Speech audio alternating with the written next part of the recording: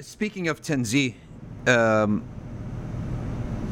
it's correct to say that the Hanabila, well, you already said it, so in general principle, they're not going to enter the discussion at all. So therefore, the correct answer, if I was to ask you, what is your answer on one of the tanzihi related masail, such as the Ayn Allah, I should expect you to say, I refuse to discuss this mas'ala. Would that be accurate? I talked about discussions. I talked about discussions that are like debates, not like debates, disputes. When you have a disagreement with someone, or in other words, to be accurate, the word munawara, according to its terminological meaning, when you study adab al-bahth wal munawara. Yes. Yes. But and that's separate from ilmiyan. Yes, when you're asked to explain something or to present something in your aqidah, that's why they authored books. Okay, so how would they expand on that mas'ala, on that issue? Allah. Yes, right? yes. The Hanbali attitude is not to delve deep in the mutashabih. So the question itself, Ayn Allah,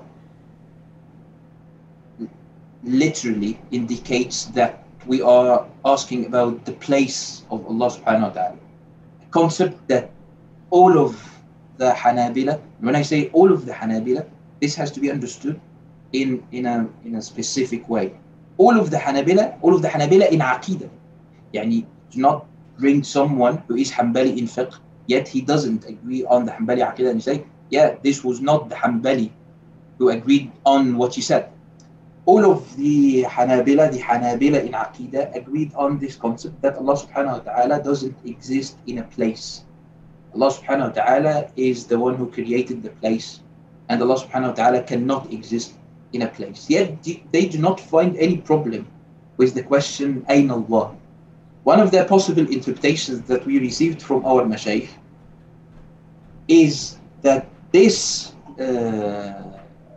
hadith of al-Jariyah and along with the hadith of Husayn, father of Imran Husayn,